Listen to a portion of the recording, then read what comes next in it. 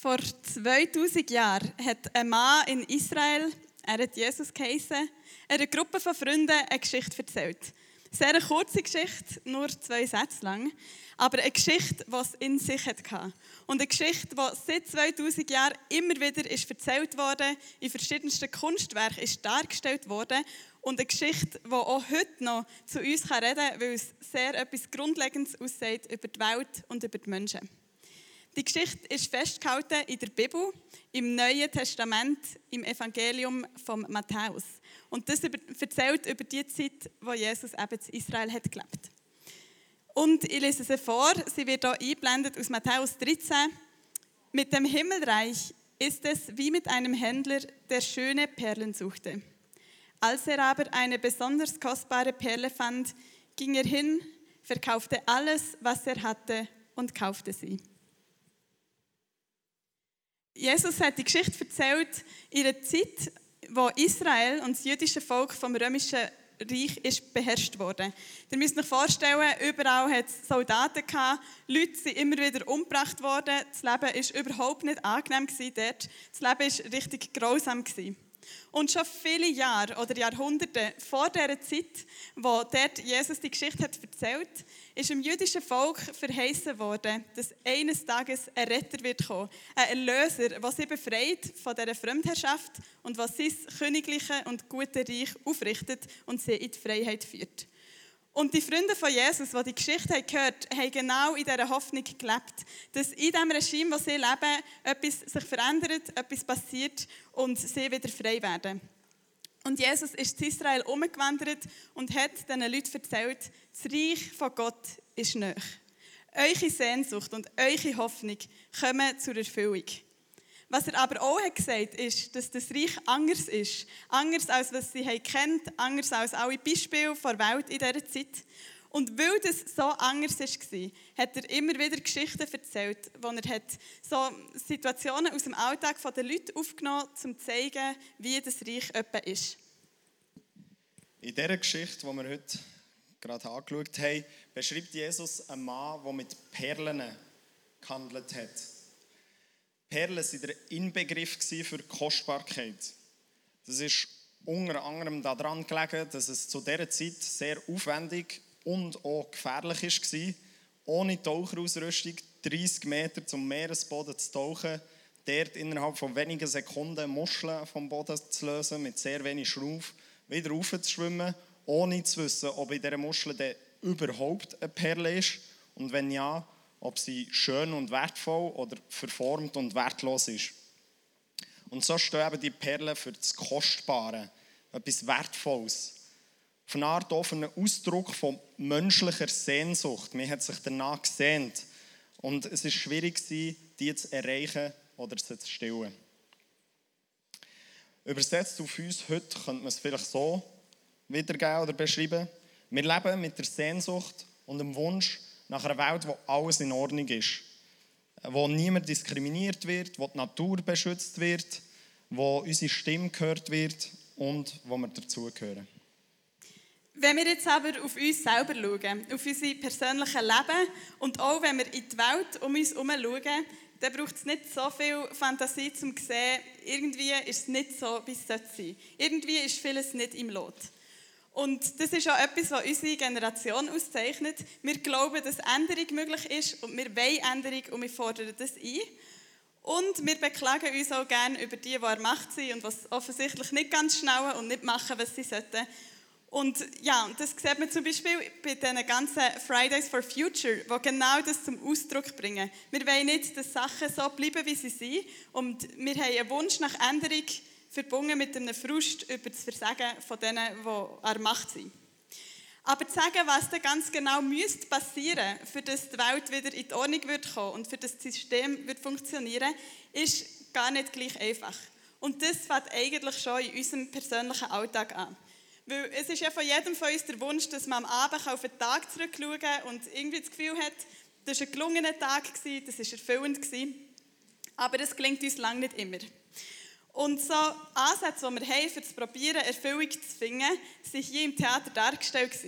Wir haben das Gefühl, wir dürfen keinen Tag und kein Jahr vom Leben verlieren, sondern wir müssen richtig an unserer Ausbildung arbeiten, möglichst schnell Karriere machen, möglichst schnell viel Geld verdienen, für das wir dann Einfluss haben und unsere guten Ideen umsetzen können. Und bei dem müssen wir natürlich einem gewissen äußeren Stil entsprechen, für das man ankommt, für das man gehört wird, für das man dazugehört und für das man auch ernst genommen wird in den Sachen, die man sagt. Und dass in dieser hohen Geschwindigkeit unser Körper mitmacht, müssen wir uns fit halten und trainieren und den Körper in Topform halten. Und wenn man nach all dem Vielen, was man macht, nicht mehr mag, dann können wir zu jeder Tag- und Nachtzeit einfach jede Serie und jedes Game uns reinziehen und gönnen, einfach für den Kopf einen Moment abzuschalten.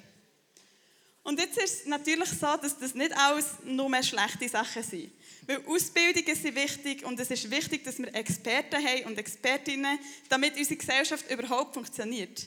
Es ist auch wichtig, einen Freundeskreis zu haben und einen Ort, wo man hergehört, wo man gehört wird. Es ist wichtig, dass wir zu unserem Körper schauen und dass wir uns dazu tun, dass wir gesund sind. Und wir brauchen auch zwischendurch eine Pause in allem, was läuft. Aber offensichtlich verheben oft die Art und Weise, wie wir unser Leben gestalten, nicht für uns wirklich langfristig oder nachhaltig zufriedenzustellen. Das sieht man an ganz vielen Beispielen in unserer Welt. Mit der Wirtschaft geht es mehr oder weniger ein bisschen bergab.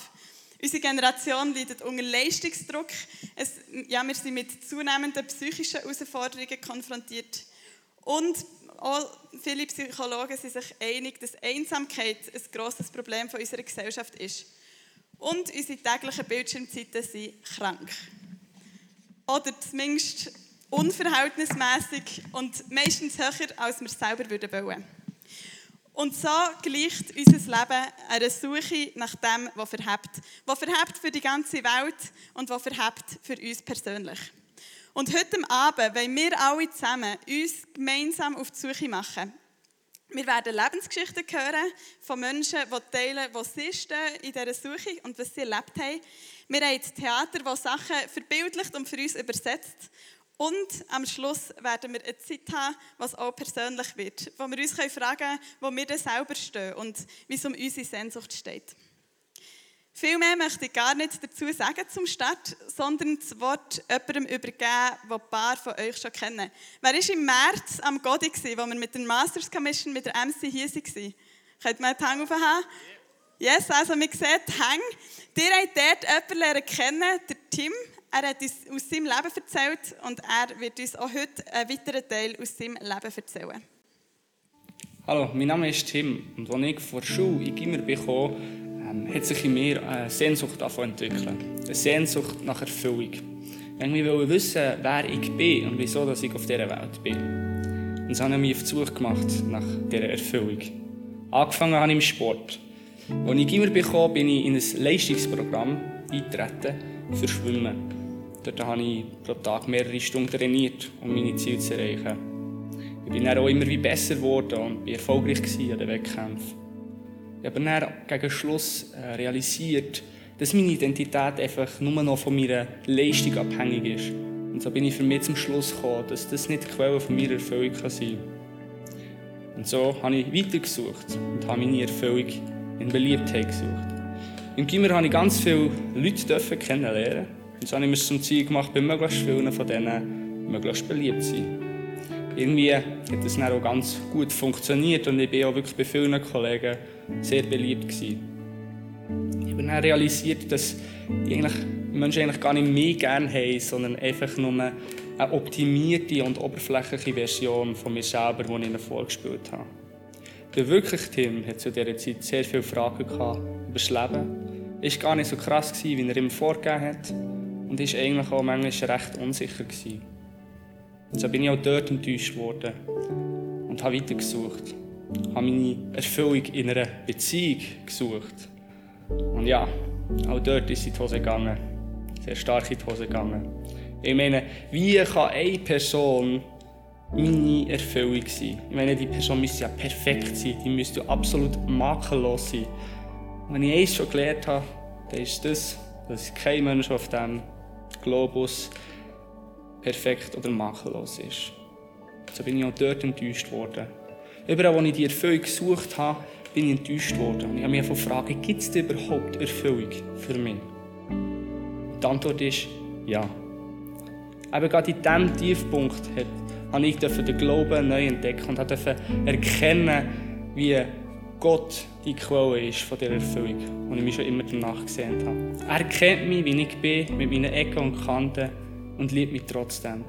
Und wenn auch du so eine Sehnsucht in dir inne hast und dich fragst, ob es für das eine Erfüllung gibt, für diese Sehnsucht, ja, und das ist Gott. Wenn auch du die Sehnsucht in dir hast und dich fragst, ob es eine Erfüllung gibt für diese Sehnsucht, die Antwort ist ja. Der Tim hat erlebt, wie Gott ihm ist begegnet in der Frage, ob es wirklich etwas gibt, das tiefer geht. Ob es etwas gibt, was sie innerst Hunger fühlt.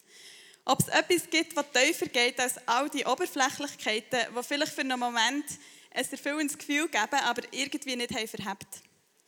Lasst uns an dieser Stelle einen Schritt zurückgehen und uns fragen, wie kommen wir eigentlich auf die Idee zu sagen, es gibt mehr als das, was man sieht. Dass es etwas gibt, das unseren Wunsch stillt, nach dem Echten, nach Sinn, nach Zugehörigkeit.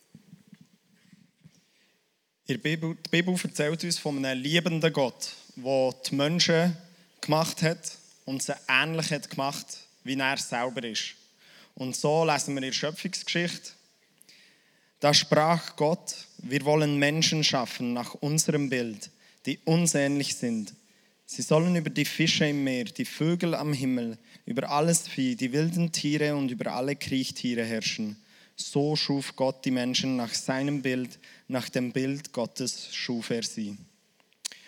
Von Anfang an hat Gott etwas von sich selber in die Menschen hineingelegt und hat sie fähig gemacht, mit ihm, dem Schöpfer von Himmel und Erde, höchstpersönlich in Beziehung zu stehen. Das ist in vielen Büchern der Bibel beschrieben. Und so lesen wir zum Beispiel im Buch vom Prediger: Gott hat sogar die Ewigkeit in die Herzen der Menschen gelegt. Aber sie sind nicht in der Lage, das Ausmaß des Wirkens Gottes zu erkennen. Sie durchschauen weder, wo es beginnt, noch wo es endet. Wenn das so ist, dass in uns etwas Ewiges ist, etwas, das über die Welt rauslenkt, dann ist es nur normal, dass die Welt und alles in ihr uns nicht ausfüllen kann. Und dass bei uns ein Gefühl zurückbleibt, dass es etwas Größeres soll geben. Und es ist auch normal, dass wir Menschen, wie es im Prediger heisst, Mühe haben, zu durchschauen und zu verstehen, wie Gott in dieser Welt wirkt. Es ist sozusagen eine Suche, ein Entdecken vom Kostbaren, ein Handeln und Tauschen mit Perlen, bis wir die kostbarste von allen finden. Und in dieser Suche sind wir nicht allein. Aus 2 Gründen. Erstens, weil die Sehnsucht in jedem von uns angelegt ist. Die Ewigkeit ist in unser Herz gelegt.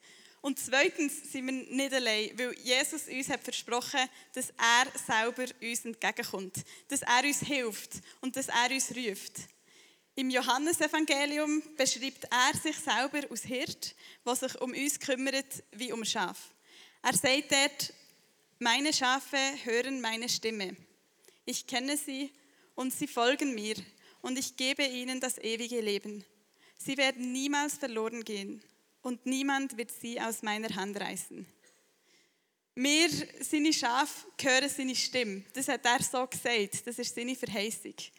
Und das ist etwas, wo es so viele Geschichten gibt von Menschen, die seit 2000 Jahren Jesus nachgefolgt sind, wo sie das immer wieder haben erlebt. Und das ist etwas, was heute noch wahr ist, dass wir seine Stimme hören. Und das hat der Tim erlebt, wie er es erzählt, und wir werden es auch in anderen Geschichten noch hören.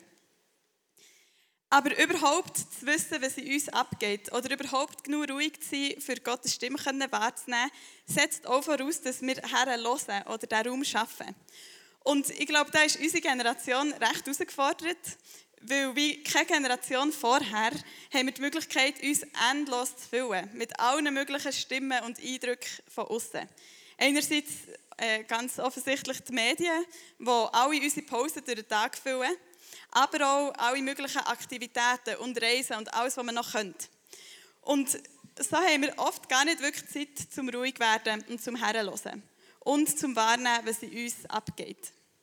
Wenn es aber dann so Zeiten gibt, wo wir uns innerlich leer fühlen und unerfüllt, so wie der Tim das hat geschildert, oder wo vielleicht äußere Sachen wegfallen, wie wir im Theater haben gesehen, dann ist es immer eine Möglichkeit und eine Chance, dass ein Raum entsteht, wo etwas von dieser Sehnsucht wieder auffangen kann.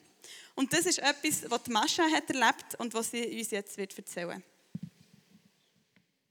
Hallo, ich bin Mascha und ich will euch von dem erzählen, wie es in meinem Leben war, dass ich mich überhaupt auf die Suche nach der Perle gemacht habe. In meiner Schulzeit hatte ich nie wirklich was mit Gott zu tun. Ich bin zwar hin und wieder in die Kirche gegangen mit meiner Familie, aber hatte nicht wirklich eine persönliche Beziehung zu ihm. Und nach meiner Schulzeit, da hatte ich einen Auslandsaufenthalt in St. Petersburg, auf den ich mich eigentlich schon mega gefreut habe. Aber als ich dann dort war, hat es irgendwie mega die Krise in mir ausgelöst, so weit entfernt zu sein von meinen engen Freunden, von meiner Familie. Ich habe mich extrem einsam gefühlt und wollte eigentlich am liebsten gerade wieder nach Hause. Und in einem Telefonat mit meiner Mutter hat sie dann mal zu mir gesagt, dass diesen Halt, den ich sonst immer in meinen äußeren Umständen und in den anderen Menschen gesucht habe, dass ich den eigentlich nur in Gott finden kann. Und sie hat mir geraten, dass ich mich mal mit einer Freundin von ihr treffe in St. Petersburg, die mega eng mit Gott unterwegs ist und mal mit ihr über das rede. Und ich habe gedacht, okay, ich kann ja eigentlich nicht so viel verlieren und habe mich mal mit ihr getroffen. Und in dem Gespräch hat sie dann gesagt, dass sie mir raten würde, einfach jeden Abend zu Gott zu kommen und wie mit einem Freund mit ihm ins Gespräch zu kommen, ihn von meinem Herz zu erzählen und ja, über alles mit ihm zu reden, was mich beschäftigt. Und sie meinte, dass diese Zeiten, dass das schon einen extremen Unterschied machen wird. Und ich bin ohne wirklich irgendwelche Erwartungen zu haben an diese Zeit herangegangen und habe dann nach einer Zeit gemerkt, dass plötzlich diese abendlichen Gespräche mit Gott zur liebsten Zeit von meinem Tag geworden sind. Und er ist mir irgendwie echt extrem persönlich begegnet in dieser Zeit. Ich habe ihn so als Gegenüber erlebt und er hat diese Leere und Einsamkeit einfach von mir genommen. Ja, und durch verschiedene Begebenheiten und Begegnungen ist es dann schlussendlich auch so zu dem gekommen, dass ich auch noch so eine Bibelschule gemacht habe, die Masters Commission, von der ihr auch schon gehört habt. Und durch das bin ich auch in Kontakt gekommen mit dem Yahoo, mit all den Freunden von hier. Und mittlerweile kann ich mir Gott aus meinem Leben überhaupt nicht mehr wegdenken. Und all das hat irgendwie mit so einem kleinen Schritt begonnen, mit dem, dass ich ohne überhaupt eine Erwartung an das zu haben, in diese Zeit mit Gott gegangen bin. Und wegen dem will ich euch echt ermutigen, egal wo ihr momentan steht, einfach diesen Schritt auf Gott zuzumachen und ihr werdet echt extrem was aus dem machen. Hey zusammen, ich bin Andrea und ich erzähle euch jetzt ein bisschen von meinem Weg, den ich gegangen bin. Und zwar bin ich nicht gläubig aufgewachsen. Ich habe immer daran geglaubt, dass irgendetwas da ist, das auch grösser ist als ich. Aber das hat mein Leben nicht gross beeinflusst und das hat mich jetzt auch nicht so gestresst, dass ich das etwas nicht definieren konnte. Und dann war es aber so, dass mich eines Tages Kollegen mit in den Gottesdienst ins Yahoo genommen haben. Und dort hatte ich eine Begegnung mit Gott, wo er mir wirklich zugesprochen hat, «Mal, es ist wahr und das ist der Weg, den du gehen musst. Ich habe eine Aufgabe für dich.» Und das hat mir zuerst recht Angst gemacht und ich wollte diesen Weg nicht unbedingt gehen. Und ich habe dann probiert, ein bisschen zurückzuschrecken von dem und in mein normales Leben zurückzukehren. Das hat aber dann nicht so funktioniert, weil mich der Gedanke einfach nicht losgelassen hat. Und ich habe realisiert, dass ich irgendetwas machen muss. Ich habe aber nicht in die Kirche gehen, weil ich ein bisschen zu stolz war, dorthin zu gehen, weil ich wäre natürlich immer die gewesen, die am wenigsten gewusst hat, die Einzige, die diesen Weg in diesem Moment geht. Und das wollte ich einfach nicht. Und ich hatte Angst, dass mich die Leute nicht ernst nehmen, wenn ich da einfach so aufkreuze aus dem Nichts. Und dann habe ich zuerst probiert, alleine ein bisschen vorwärts zu gehen. Das hat aber nicht funktioniert. Und ich habe irgendwann realisiert, nein, ich muss dorthin gehen und ich muss um Hilfe bitten. Und ich weiss noch recht genau, als ich eines Abends zu dieser Kollegin gegangen bin, die mich ursprünglich mitgenommen hat. Und wie ich sie gefragt habe, ob es sie stören würde, wenn ich regelmässiger kommen würde. Und natürlich hat es sie nicht gestört, aber für mich war das ein recht schwieriger Schritt, weil ich mich wirklich nicht aufdrängen wollte. Und seitdem hat sich so viel in meinem Leben verändert. Ich bin dann wirklich regelmässiger gegangen und auch in die Jugendgruppe gegangen. Und wenn ich zurückschaue, bin ich so eine andere Person geworden. Ich bin viel zufriedener damit, wie ich mit anderen Leuten umgehe und wie ich von anderen Leuten denke und was die Frucht von meiner Arbeit ist. Und das ist einfach, weil ich einen ganz anderen Ausblick auf das Leben jetzt habe. Ich sehe das Leben jetzt nicht mehr als Zufall, sondern als Geschenk, das mir jemand gegeben hat, der mich vorbehaltlos liebt und der will, dass ich zum Besten auflebe, was es gibt. Und es gibt einfach so eine Motivation im Leben, einfach jeden Tag auf dem Weg zu sein zu zur Besserung und zu der Person, die Gott will, dass ich bin. Und ja, ich bin insgesamt glücklicher und gesünder. Und wenn es euch Angst macht, so einen Schritt zu machen, ich kann euch wirklich zusprechen, es lohnt sich wirklich, diesen Schritt zu machen. Und es wird schlussendlich weniger schlimm sein, als ihr jetzt das Gefühl habt.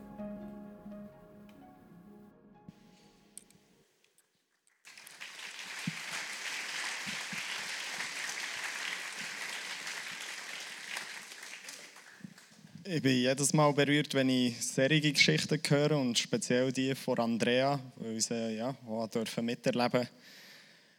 Das, was Andrea erlebt hat, könnte man auch so wie einen Schwellenmoment beschreiben.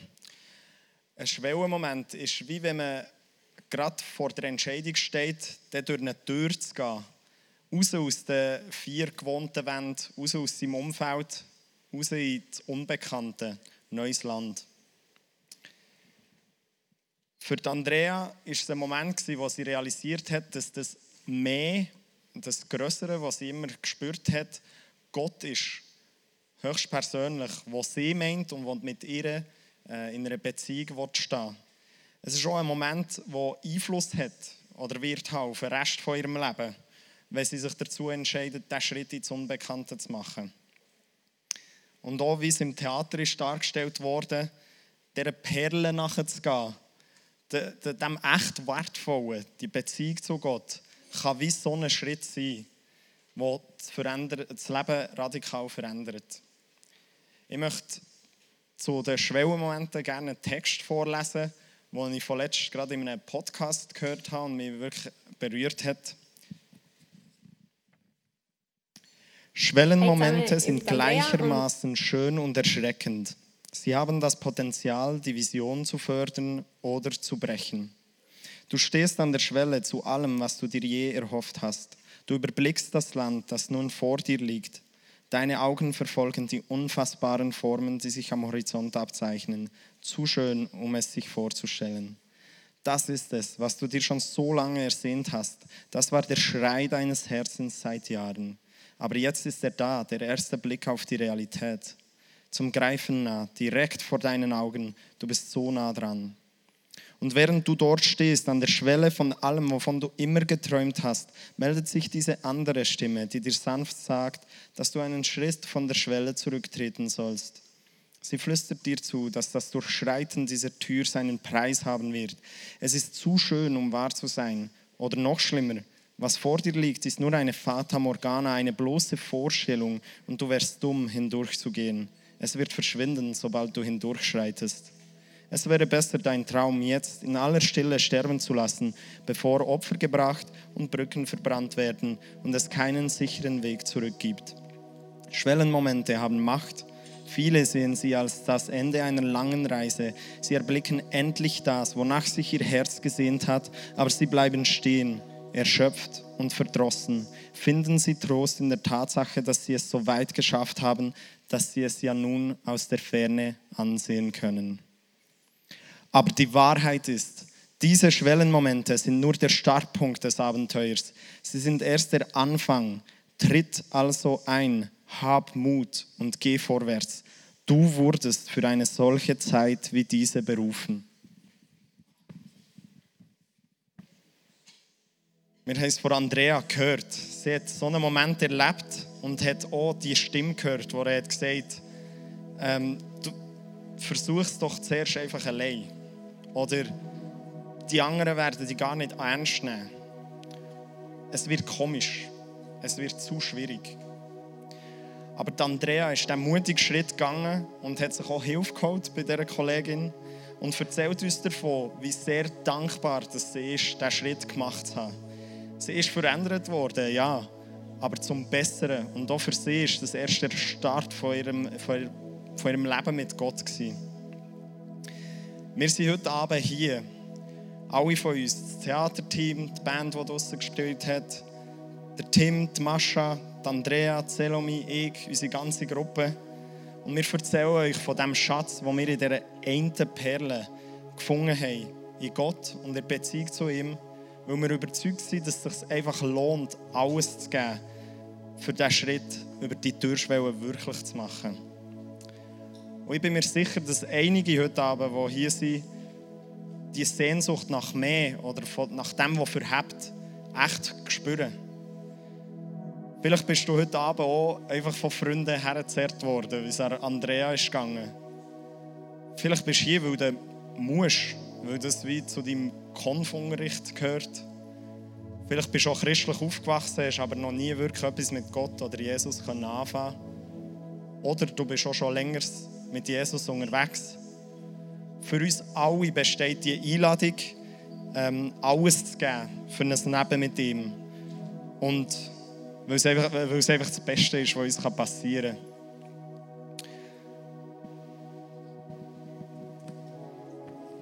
Ich bin überzeugt, dass es kein Zufall ist, dass jeder Einzelne heute Abend hier ist.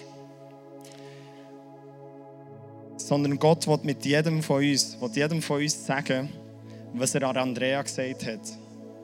Ich bin interessiert an dir.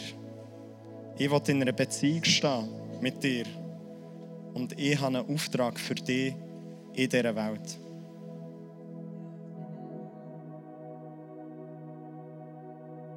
Geht es auch nicht nur um uns persönlich, weil ein Leben mit Gott verändert alles. Es verändert uns selber, aber durch das auch unseren Umgang mit den Menschen um uns herum, unseren Umgang mit der Welt. Das beeinflusst unsere Entscheidungen und unseren ganzen Lebensweg und führt uns in diese Rolle und in diese Berufung hinein, in diese grossartigen Pläne und Gedanken und Ideen, die Gott für uns hat. Und die Einladung vom christlichen Glauben und vom Leben mit Gott ist nicht nur die Einladung, einfach eine spirituelle Erfahrung zu machen oder irgendwie persönlich Erfüllung zu finden. Das auch. Es gibt nichts, was mehr erfüllt. Wir haben gesungen, es gibt nur einen, der uns so liebt. Es gibt nichts außer dem.